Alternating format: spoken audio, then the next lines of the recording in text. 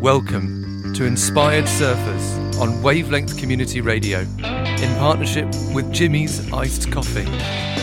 In this episode, Jim is in conversation with Andy Med, one of the founders of arguably the world's best independent creative agencies, Mother, and a surfer who loves nothing more than getting in the water with his family. Andy, hello. Really nice to say hello. How are you? I'm good. I'm locked in. Aren't we all? Where are you actually at the moment? So I'm locked in London, and keep getting reminders that my, various sort of exciting things that I planned aren't happening, like, reminders for flights and stuff like that. Yeah, that's fairly disappointing, I can imagine. Where were you planning on going? I was going down to France to Hossegor. Oh, nice. For a long weekend, and that ain't happening. That's a bummer. Is it always flying? Are you for surfing purposes? No, I've got a place in France in Hossegor, and normally we drive. We do the sort of long shift, so the dog can come and we can have an excuse to stay for longer. Really, it's quite a schlep, but once you're there, it's brilliant. You've got to come there, and it works. What is drive time? Is it like 10, 12 hours? We reckon it's 10 hours from Calais, but we've got it. It's a bit like flying on Ryanair. You sort of hold your breath and just get through it, and it's 10 hours. Listen to podcasts. Religiously, sort of 2 hours on and off with my wife driving, and my kids who refuse to drive yet. They'll be taking over soon. But yeah, it's normally five of us in a big caravel, boards on the roof, and away we go. And so you got three boys, is it? I've got two boys and one girl. So Izzy, Finn, and Atty. Yeah, and they're all sort of early 20s now. So getting on a bit. Oh, that's cool. So when they actually do decide, or when you actually force them to properly drive, then you can sit in the back with your missus and just drink beer or wine and hang out. Drink beer, watch a movie. It'll be like first class. Yeah, you can maybe go on eBay and buy like a stretch limo and just take that with a roof rack. Well, we've had a caravel sort of surf van for a long time, and it's done a lot of miles backwards and forwards to France, and it's slightly on its last legs. So you have this problem that the air condition is a little bit ropey. So the heat wave last summer, we were driving through the middle of France in 40 degrees, and the air conditioning packed in. So kind of it's a little bit of a sort of risky adventure driving in our car now. But that's good fun. No, it's always brilliant. The moment you get there, you kind of just your shoulders just relax, and you're suddenly near the sea. It's amazing. Yeah, like that whole deflating thing is really nice, isn't it? I love it. Yeah, it's sort of suddenly you can hear the surf, and just everything seems to be a little calmer and more likely to be more fun. And how come? In Hossegor it's fairly heavy there. How come you chose that? Is it kind of like the location and the food and the waves, or is it just the waves, or what made you end up getting it? It's a brilliant accident, really. I grew up surfing in Cornwall, and I put myself down as being the luckiest man alive because my great aunt was an artist and built a studio on the beach, sort of wooden hut basically. Wow. On Sennen Beach, and it's sort of the best place in the world. It's a family thing, so all of the sort of brilliant complexity of that. But I guess sort of about 10 years ago, we were starting to think, what if we had our own place? And trying to replicate that in Cornwall, I don't think exists, and certainly is unaffordable. So we searched long and hard. So we started in Morocco. Decided that was a bit hectic. Then we went sort of northern Spain, and then we did a summer holiday one year with some friends who live in Barcelona who are also surfing buddies, and went camping in Hossegor because Emma, she lived there or had holidayed there as a kid. Yeah. I guess fell in love with everything. You know, it's an awesome place, and we went back a couple of months later to the to watch the Quicksilver Pro and bought a house that weekend. It was amazing, and it's sort of serendipity tripped over us. Really, it was, this guy was showing us lots of houses that we didn't like, and then said, "Oh, there's this other one. It's not very nice," and it was 200 yards from Gravière and is really nice. It was exactly what we wanted, and yeah, so we've been religiously there ever since then, I guess, and love everything about it, probably except, in my case, the surf, which is brutal, especially for an old man. So hardcore, isn't it? Yeah, it's amazing. I think sort of every year I get more and more intimidated by it, actually. It's exhausting, but the thing I've discovered is if you spend some time in Hossegor and then go back to Seinen and go back to Cornwall's just even better. It's fabulous and relaxing. So yeah, I find the surf too much. I am a surfing fraud at the best of times, but Gravière definitely puts me in my place. Yeah, I did a couple of trips there when I was about 16 and 17. Went with some family friends in their car.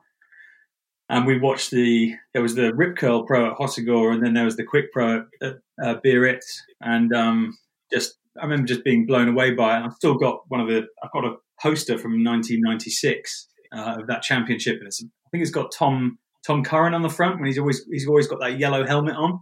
Yeah. And it's proper old school classic design. I'll send you a pic because it's really, really stylish. And I've got it mounted on my foam board.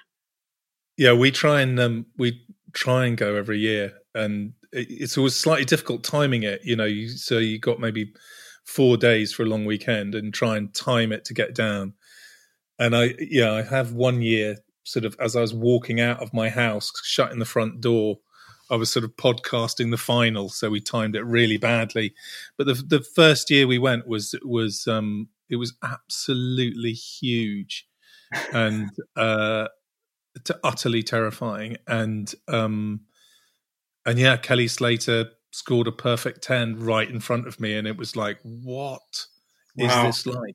And it's this incredible experience of going to, you know, top tier surfing competitions where all of the kind of legendary people are just wandering around on the beach next to you, and you kind of go, this is just literally the opposite of a football World Cup final. You know, it's just, this is amazing. All of these people are here performing at a sort of just eye-watering level, and and the main thing is just not to go near the water at that point. Yeah, I remember being sat on the beach, and you're not paying attention to the actual shoreline. You're looking out past, and this rogue set just came in, and a foot or two of whitewater just came and cleaned everyone up on the front row. Yeah, everyone's right on the edge. Yeah, it's just floating off.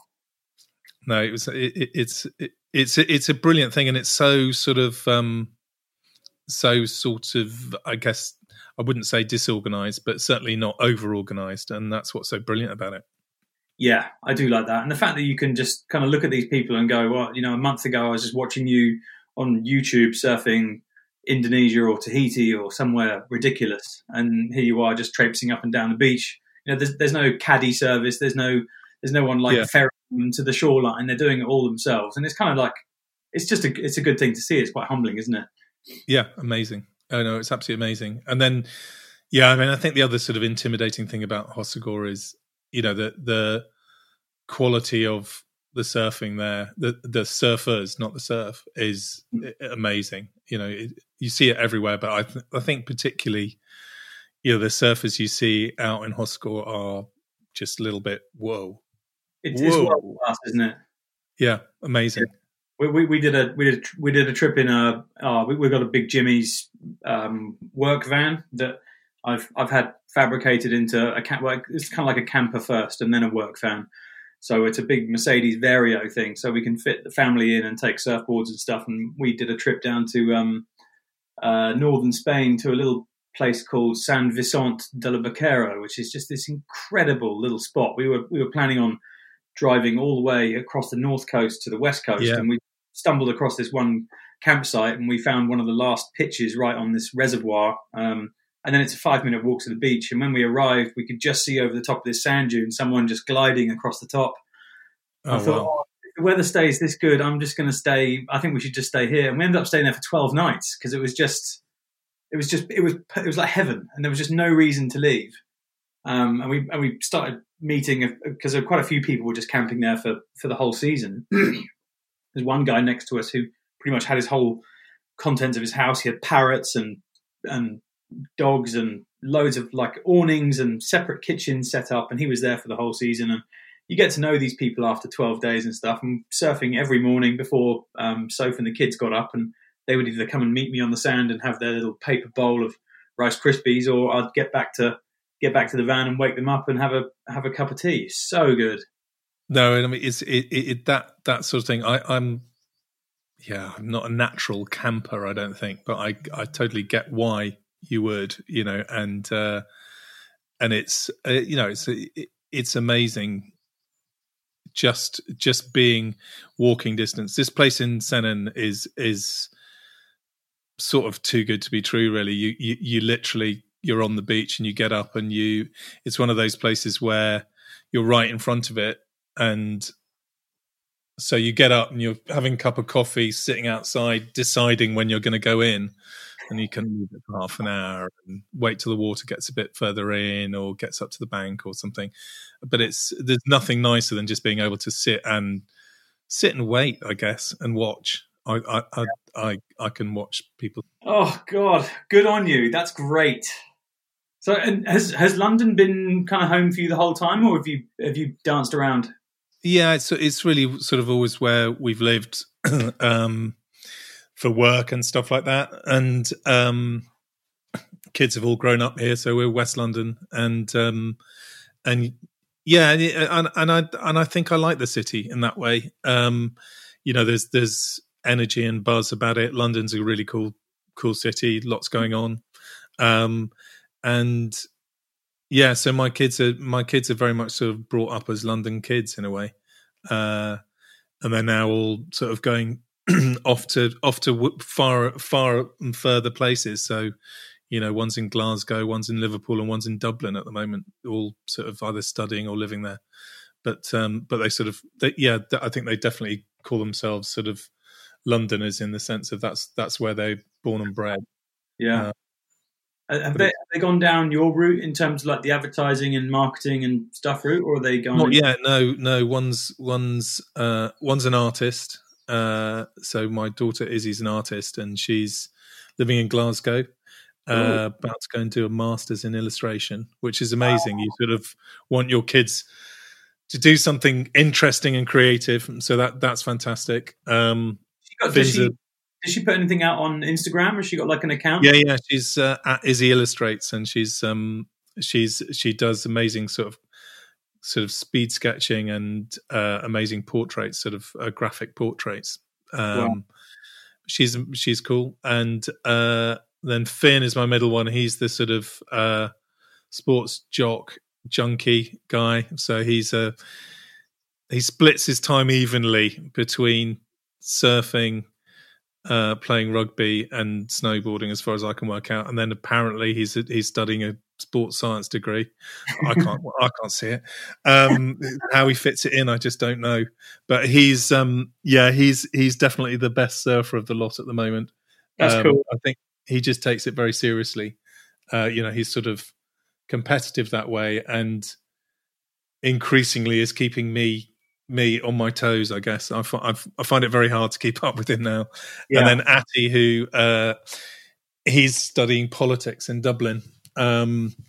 And is the sort of kooky surfer. Izzy's a surfer as well, which is great. I mean, that's sort of my best moments now are definitely as I sort of walk down to the beach with the kids. It's something amazing about having sort of taught them to swim, and now just sitting out back with them is a pretty cool sort of feeling, actually. And they're all, mixed ability. All of us, I guess. I'm still not quite the worst, but it's coming soon. All in time. So, and where have you got this? This must be a fairly large quiver of boards that you've got at home. Have you had to build extensions to put in a plethora of things, or are they? Are you kind of I don't know about anyone else, but you can't really throw a surfboard away, can you? So you accumulate them. Luckily, we've built a board shed down in France, and so that's where my boards go to die, I guess. Broken 2 in Hossegor.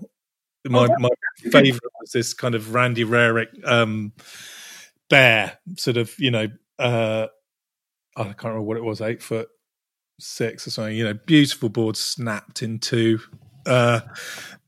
Pretty awful moment walking out with that. Yeah, bit humiliating if nothing else. Moment at the same time, though, isn't it? Yeah, No, I was gutted, but yeah, my boards seem to get longer, and I sort of get, I think, more pleasure out of buying what look like cooler boards now with the kids. They seem to be getting really cool boards, and mine are just getting longer and longer. Yeah. Beautiful, but longer and longer, and I've had to sort of I've got a shorter board in France now, but I don't think that's helping me. It's still hard work out there. But getting a really long board in Hossegor is risky at the best of times. Yeah, I was going to say taking anything over probably 6'6" in Hossegor is going to be painful. I there are some breaks that are all right on certain days, but increasingly, it's a good excuse to stay in the beach bar and drink a glass of rosé and watch. Rock and as roll. I get older and older and tireder and tireder. Yeah. So, with like work stuff, so you basically founded Mother, the mother of all legendary independent agencies in the ad space. That's right? Yeah, it's a very lovely description. Thank you. So that was, I started off doing marketing stuff here and worked in Asia a bit. And then, that's 23 years ago now. So it's sort of, it's pretty long time kind of an experience, I guess. It's certainly the longest job hope I'll ever have. But it's been amazing. Yeah, really good fun. Setting up a business and then seeing it thrive and seeing the people who work there thrive has been great. And we've had some really good moments and really fun times. So it's you get your lucky breaks, I guess, and that was certainly mine. Kind of meeting up with the right guys. And it's been brilliant fun and continues to be brilliant fun. Yeah, that's amazing. And I'm now spending a lot of time setting up new businesses. So we set up a new business with I've got a partner, Pippa, who I also share the house with in France. So me, my wife, and Pippa share the house in France. And is it the Dog Cards company? Has she got that? Yeah, so we basically incubate and help other businesses accelerate. So there's a load of different businesses. We've got about like 10 different companies, one of which is a card game company. Yeah. And we work with kind of brilliant artists and creatives to produce interesting card games, one of which is Dodgy Dogs, which we did with an illustrator called Georges Julien, who is just incredible. Incredible talent, and he does these amazing drawings of animals and people, and actually he's done a whole load of drawings in France as well of Hossegor, and he did these cartoon dogs for a card game, which is brilliant. We're about to do one for cats as well. But we have a load of different businesses as well. So one of which is Crowdfunder, which is are based down in Newquay, so that's a good excuse to get down there. Yeah, a little bit more often than I should probably. But you've got to make sure it's running and doing its thing, and show your interest. Really important to be there regularly, especially in the summer. But yeah, all of the crowdfunded team are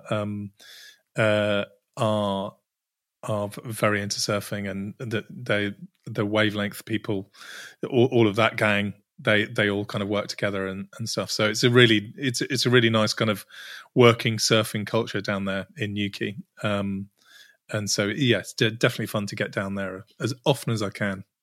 I'm not surprised. I did a trip to the crowdfunder office, and I remember just being a beautiful sunny day and just going upstairs and saying hi to everyone, and then just there's just the view out of the office window, and people are talking to you like, "Oh, hi, so who are you? What are you up to?" And you just kind of just blank them just for 5 minutes and go, "How dare you have this view?"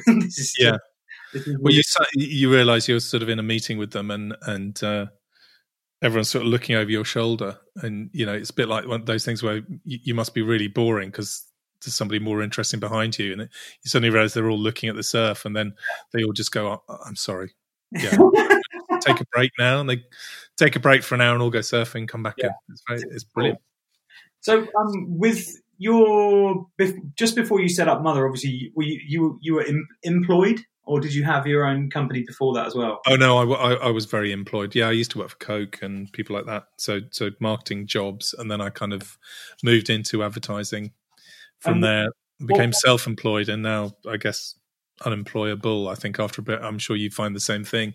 It's like once you've done your own business for long enough, I think you become pretty unemployable. I hope you build your own ways of doing things, and somebody once made a brilliant expression about Mother, which is it's a brilliant brand, but if it's free and independent, which is the thing that we kind of value the most, I think, about it, but would be pretty miserable in captivity. So it's that sense of independence and your ability just to make your own decisions is amazing. You sort of live and die on your own merits, I guess. Yeah, totally. And I totally hear you on that. Well, Jimmy's must be the same, isn't it? It's sort of ultimate freedom, and that's what you get. It's the joy of being able to run your own business. Yeah, it is. I mean, you hear some horror stories of people in our industry in food and drink who've been bought by other companies, where it just goes horribly wrong. But then you also hear great tales where someone has bought them and they're no longer independent, but they're actually still allowed just to do what they want to do, which is cool. And it also depends on what people want to be doing with their lives, whether they want to carry on or whether they want to sell off a chunk of their equity to go and do something new or whatever. But it's been a really interesting journey so far. Some obviously incredible highs and some ridiculously silly lows. I think it all levels out to a higher plateau than just doing something where you don't experience those highs and lows. So I have really, really enjoyed it. It's been good fun. Yeah, the thing I'm doing now with all of these startups and everything is, hopefully the same spirit as Mother, which is helping people kind of really relish and enjoy that experience of independence and freedom of running your own business, but also finding the right partner to take the business forward when it's needed. So, as you say, I think it's easier with small businesses, I think, to go on and have a bigger partner who's going to help you kind of move forwards.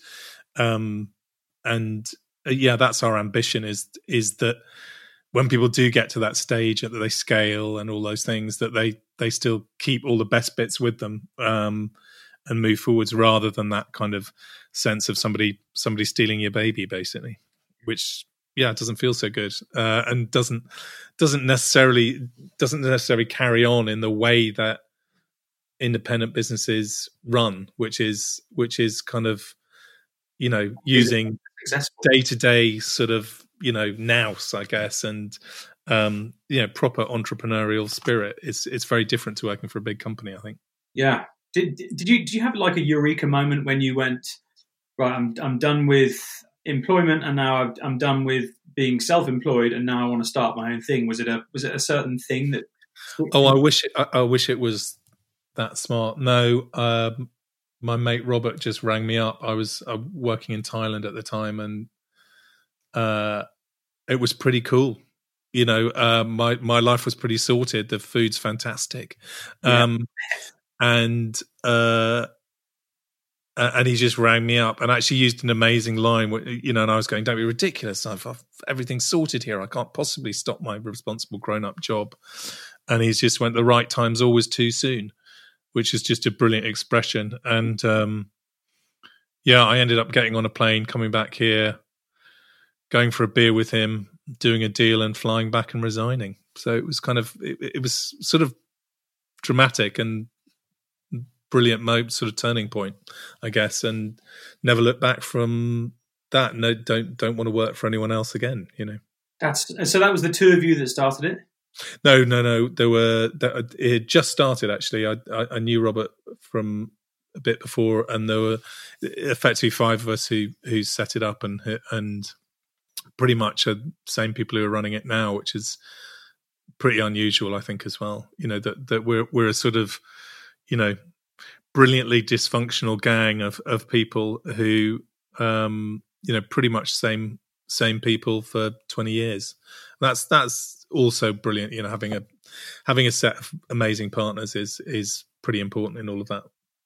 Oh, it's so awesome. We've got a team, a core team that's made up of 5 directors, and it's taken a while to get us to this place. So the last person who joined us was 2 years ago, who's our managing director, a guy called Rick. And since we've been in this lockdown, we've just been having Zoom meetings every morning at 9:00, and we probably spend about 20 minutes just chatting utter shit. And then the other 10 minutes is any other business, and then you come up with something, and then you're done. But it's amazing to kind of find that, I don't know what the description word is, but probably some kind of nirvana kind of state where everyone is just on exactly the same plateau. Everyone knows exactly what's going on. There's no kind of hierarchy challenges. It's all just like, we're all here for the same reason, and we want to have fun. We don't want to have any stress or trouble. So what's the path of least resistance? And let's all do this together and have a bit of a giggle while we're doing it. And it's a really nice feeling that we've managed to get it to that particular stage.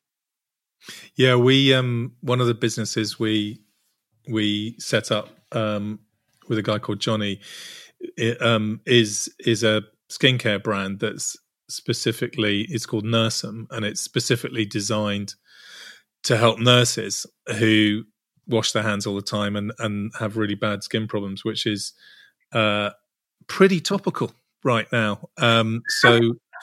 So we've sort of been starting this business up, and it was just sort of building momentum, and then these crazy times sort of landed on us, and the business naturally has gone through the roof. And the main reason it's gone through the roof is because for every tube you buy, we give one free to a nurse. Mm-hmm. So we're, you know, in the thick of a business that sort of looks as though it was invented for now.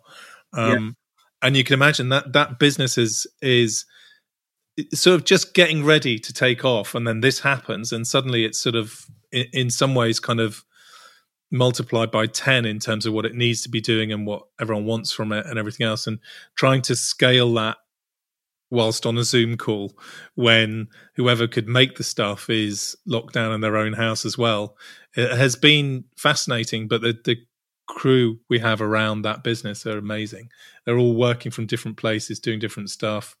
You know, we've turned our houses into fulfillment centers. I've got mail bags coming out of wherever, and we're doing our best to run it from, you know, various different locations around the country, and so far so good. But you know, what we're doing is basically sending a ton of this amazing hand cream to nurses all the time, and it's brilliant. Right now, it feels as though it's sort of something that's worth doing. You know, so a lot of those businesses, you think, well, is that important right now? And this one really is. So yeah, that's been amazing. Getting that group of people moving around that has been really impressive. They've all stuck to it through thick and thin. And have they managed to keep up with all the supply chain and stuff for that? So far, we're pretty much there. There's a couple of bumps in the road, but that's the sort of thing where everyone just sort of comes up with a different version of how it should be done. And we've got, we've had a lot of support, we from our suppliers, whether it's packaging or manufacturing or whatever. They all sort of realised that right now, if we gave half our stock away to the NHS because we thought that was worth doing. Yeah. And if you're doing that sort of thing, everyone will do the extra mile for you. So there's a sort of, what goes around comes around. We're asking things of people now, and they go, you're a good business, so we will do that. We'll do our level best. So feels like it's sort of a business whose moment seems to be now, and that seems to get everyone gathered around it and excited. Yeah, so true. Do you think with this shift? I mean, I read an article in the BBC where a bunch of people, I don't know who they were, but they were asked to do a questionnaire, and 25% of a few thousand people all said that they, once all this is over, that they'd be likely to working from home for the best part of a week. Yeah, it's really interesting. I mean, I think there's no doubt you can do it. Yeah, because there are a load of things that are different. I think it's like all of these things. Can you run an international business over a video call and not fly? Is what the momentum there was. I think people are loving the idea of having different ways of working, and we've been doing it for years with Mother. It's always been a kind of like, you work from where you like, as long as you can do the job brilliantly. Yeah. But I think office-based stuff or factory-based stuff is all going to be less appealing. So I think working practices might change, but it's not the same, is it? You want to be around a group of people chatting over a cup of coffee on a Zoom call. It's exhausting and different in many ways. But I think the other bit which will be weird is I think people will change the way they socialize perhaps a bit. I don't know. People will be either naturally more sociable and gregarious and want to be in a crowded pub, or will actually quite like the idea of not being surrounded by tons of people all the time.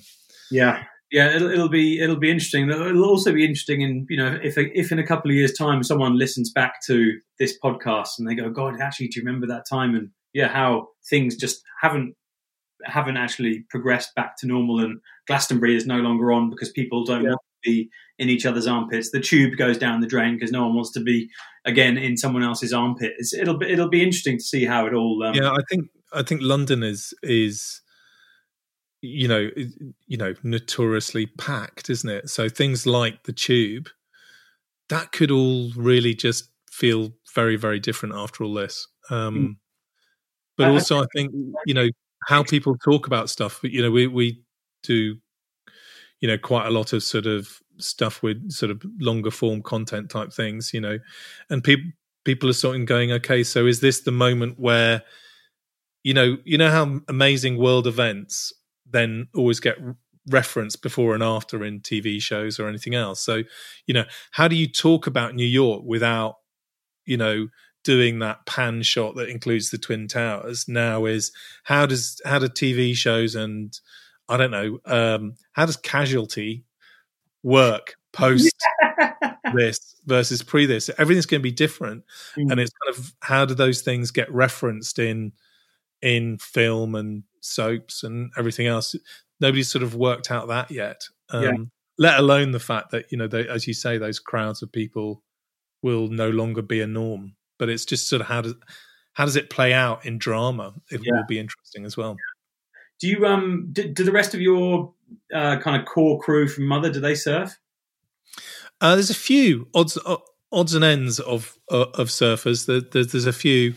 But there isn't a sort of, it's not really a surfing culture place. That's for sure. Based in Shoreditch, it's kind of like there's more beards and chai lattes than surfboards, I think. But but I think there are enthusiasts. It's quite a skiing culture. People quite like the snow and the mountains and sort of getting away and doing that. But there is a fundamental problem with London. It always has been a real problem. Is it couldn't be further from a surf break if you tried in the country. I don't think. Yeah. So it's always been that thing of aren't they? There are enthusiasts who live in London, but it's impossible to be a surfer, like a proper, genuine surfer, not like me, a fake, and live in London because you can't get there. It's too much hard work. It's geographically bad for surfing. Yeah. Unless you're flying away, I guess. I think the only one thing that I've seen that has worked is I've got a couple of buddies who run a cool little juice shots company called Moju. And since the Wave opened up in Bristol, they kind of just book every month. Down, yeah. They go and do it, and it was kind of strange. I've been twice, and I've had such a great time both times I've been. I think it's such an incredible concept. But the fact that it's such an orderly queue. I mean, have you been to the Wave? I went once. I was staying not to the Wave, the one in Snowdonia, and I went. It was. Oh God! I think it was last Easter or something. Mm-hmm. It was cold and I was very unfit and I wasn't expecting to go in or anything like that. And I detoured, having stayed with somebody for Easter. We detoured and my son Finn and I went in. I've never done anything so exhausting in my life because you can't sit out back and talk like you just caught a wave a second ago. No. Just another one comes at you. So it's relentless. I think it must be an amazing way to get fit, but I haven't made it to the Wave yet. So it's pretty much obviously the same thing.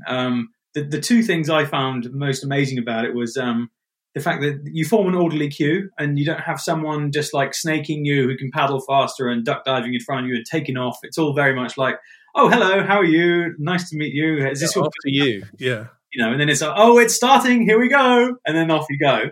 And then the other thing is just like being able to actually book a surf, just book to go surfing. I mean, you never, ever book to go surfing unless it's, you look at a long range forecast or maybe 3 or 4 days in front of you. But it's kind of like booking a dentist appointment, like, oh, next, Wednesday, the 4th of June, I'm going to go surfing at 9:00 and surf like 15 waves on the left. And, I've never had that kind of experience before. And that's quite an interesting thing. Just being. Is it like sort of tennis coaching? You just keep practicing and you get better at the same wave, like you've done 40 forehands. Yeah.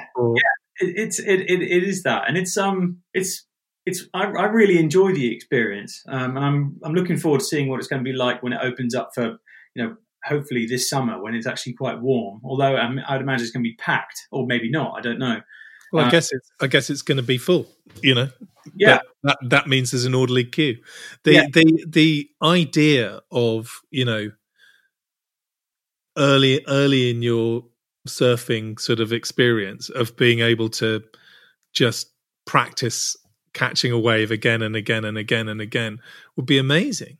I mean, I could have been really good if they had this sort of thing. I know, and that's what I blame it on. We could have both been pro, I'd imagine. Yeah, no, I also blame it on the fact that I always had the wrong board as a kid. Yeah, you did, and no wetsuit. Yeah. God bless you. Yeah, it's a shame. I could have been amazing. I'm going to steal all those as well because I officially suck, but I just really enjoy it. I think that's the truth of it. It's a brutal thing to be average at, and I've I've remained worse than average the whole of my life, but there's nothing better that is there than actually when it goes right and it's like, what just happened there? Yeah. The great thing is I still think it's amazing every time I catch a wave. The sort of terrifying thing now is as kids who I taught to swim now they just move past me and they're better and they're faster and they catch more waves and do more when they're on them. And it's an incredibly rewarding experience watching that. But at the same time, it's kind of like, wow, that's bad. I went out in La Nord on just after my 50th birthday party. I went out with my son, and it was quite big, and you paddle right around into this break, and it's one of those sort of go for it or die kind of breaks where fabulous. If you don't go now, yeah, you're going to end up on the beach with a stomach full of seawater. Yeah, and so you really have to take your life in hand. And I had a sort of come to Jesus moment there where I just suddenly thought, God, I am too old for this. I've watched my son just take an amazing wave. So I think I'm moving to sort of mature years where I watch with pride rather than have to participate quite so much, and take it a bit more leisurely. But God, I'd do anything to be good. Yeah. Oh, tell me about it. We went to Oz this Christmas for 5 weeks with the kids and Soph, my wife, and my kids are 6 and 5, and they love playing in the sea. And we were in Byron for about a week, and I got surfing a few days there, and the level. I mean, even the youngsters, the little groms who are just absolutely ripping, and you've got, and I'm the most obese person in the whole of Byron Bay. Just sat on this board like a big fat whale, and just watching all these people just do what they do, like whether it's ballet style dancing from longboarding or completely ripping it on shortboards, and kind of like a humbling experience. And then you go to places like the Pass, which is just this overrun longboard festival with people doing the most incredible stuff. It's kind of one where you just sit back and watch because it's just amazing. I remember I bought a nice longboard and I had it shipped down to Apollo Bay, which is on the Great Ocean Road, and we stayed with some family friends there. And there's a little harbour wall and this little right-hander that's only thigh high, but it's a real nice long little wave. And had my boy Kip just lying down on the front of that, and we just caught one of the longest ones. And just you take those mental snapshots in your head, and you store them in your random hard drive in your brain, and you pick them up once in a while, and it's a really, really nice thing to remember. And we just want to try and keep them in the water as much as possible, because I grew up in Dubai, and I was in the sea probably 3 or 4 days a week when I was a nipper, and I'd like to try and get our kids to be doing the same thing. Yeah, I think, I mean, if you can actually live by the sea, it's amazing. It's a pretty rare and privileged thing to do. So I definitely sort of feel just really, really lucky. We're now trying to go spend more and more time in France, or and yeah, to being able to sort of get up for a few weeks at a time and just be able to go and have a surf in the morning, come back, is just amazing. It's definitely not getting on a tube, that's for sure. Yeah, are you near that point yet where you could just getting there? I think, yeah, increasingly trying to work out whether it's been a really good experiment working from home to see whether we can run a lot of it from France for a long time. Theoretically you could, but yeah, being more valuing of time, I guess. Spent a long time kind of spending a lot of my life working, and now trying to spend a lot more of my life not working, and that would definitely include spending time with my wife, who is less of a surfer, but just loves the sea more than anything else. Yeah. But we're just talking about being able to spend longer periods of time where it feels like you're not just going on a quick holiday. You're actually kind of getting into that life routine. Yeah. When you're not and doing it by the sea. That would be the aspiration, and increasingly, I think that's sort of possible, or getting close. Yeah, that's cool. That's really, because you've worked so hard over the last 23 years, and you had Mother, let alone all the other stuff before that. it's quite nice doing it gradually, isn't it? So you're doing 3 weeks or 4 weeks a year, and then the next year you try and do a couple of months, and then eventually you can kind of just let it go. Because if it was just a cut-off and you're like, right, I'm done, you kind of get there and go, oh God, I feel like I need to be working, I need to be doing this, what's happening? So that whole gradual... it's amazing, that sort of balance. I think, Em's been incredibly supportive over the years, and now we just go, well, maybe we should be sort of focusing a little bit more on the other side, and I think we're getting there. What I think is important. For me, it's definitely less about take more holidays. It's definitely more about, well, if you can just get a month away, that is an amazing start. And working fewer months in the year rather than having more weeks holiday would be definitely for me the sort of thing, because I think you can then just sort of get into a slightly different pace of life, and I guess focus on yourself a bit more rather than a business. Yeah, that's a really good call.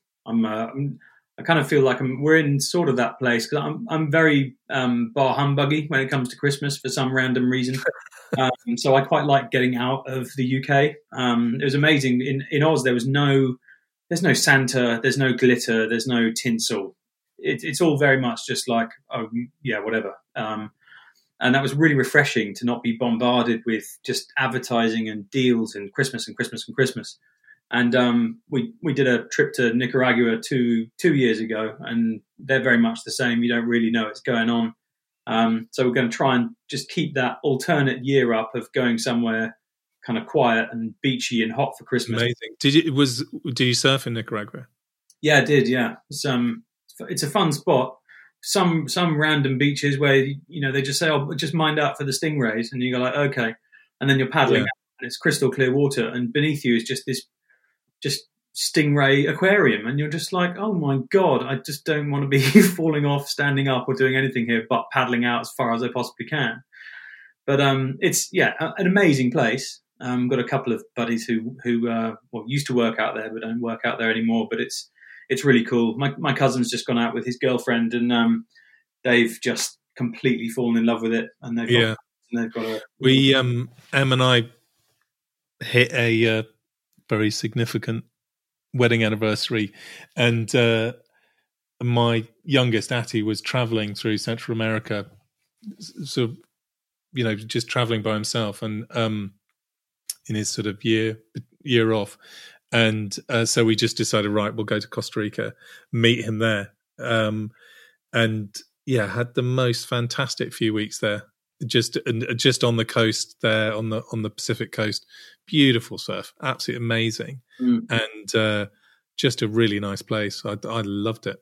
The waves kind of remind me a little bit of Cornwall. They're not big, fat, chunky. They're kind of just like nice, fun kind of waves. I know it's obviously varying on different beaches, but I think it's kind of close. Yeah, I mean, it was the various different surf spots we went to were just, very like Cornwall, very relaxed. Not too serious, quite gentle. Loved it. Yeah. And great. Warmer though. People. Yeah. A beautiful part of the world. We found a really sick little patch of land in Nicaragua when we were trying to buy our beach hut. We just couldn't get hold of it just because the buyer didn't want to sell it. So we're like, well, we've got this money. Should we see if we can buy a plot of land? So we got our whatever it is, some kind of legal document done for someone, our power of attorney kind of thing, and then luckily it all fell through, and the hut we got the go ahead for that. So, to have a place out there would be mega. It's just a case of getting on a plane, and you got to fly to Florida, and then you got another few hours before you get there, and that's a massive chunk of time and jet lag that you've got to get over. That's our little bit of our logic of France and why we started looking, and luckily, fell in love with southwest of France, because you can get there pretty quickly. So we reckon if you fly, you can do door to door in 6 hours, which is not much longer than getting to Seinen. So that's amazing. But long haul is quite hard work, isn't it? Does that ever get rented out, your pad in Hossegor? No, try not to. I think that sort of takes it to a different level. It's kind of a home. Yeah. You know, obviously friends and stuff go, but it's it's a home, and I think it becomes a bit of a business. So Pippa has built another house near Estagno, which is again beautiful, and she rents that out, and it's an incredible place to rent. But it's a different thing, you know. That's sort of like a business investment, whereas we're sitting around sort of tinkering around, hanging pictures and stuff. Or when you leave, you just shut the door and you don't have to worry. Yeah, it's always the whole point of it always, and the brief was kind of lock and leave, so that you don't have this sort of feeling that you need to be there all the time or whatever. I think over the time we've had it, it's become a bit less of that. When we first got it really was, you know, just put the shutters down and walk away for 6 months, and it'll be the same when you come back. But I think we're there much more now. So, and the kids go now with their friends and stuff like that. So it's a bit less lock and leave, and it's a bit more maintenance and all of that sort of stuff. Yeah, but that's all right. You know, it's because it's so amazing. Well, and it's your baby, isn't it? That's super cool. Yeah. Oh, yeah, man. Yeah. You sort of build it. Well, Andy, thanks so much for your time. It's been it's been a joy. There's nothing better than talking about surfing, really, is there? Yeah, that's a proper nice little escape, actually, mentally. So I appreciate you sharing these stories. Well, it's great to meet you as well. Yeah, and you. I genuinely hope to see you in the water one day. Yes, that would be nice. Okay, amazing. Well, hopefully this side of December, for some kind of West Coast wave thing would be brilliant. Well, even a beer in Muddyford would work, wouldn't it? Yeah. Either way, that sounds cool. Fabulous. Well, thanks. Take it easy.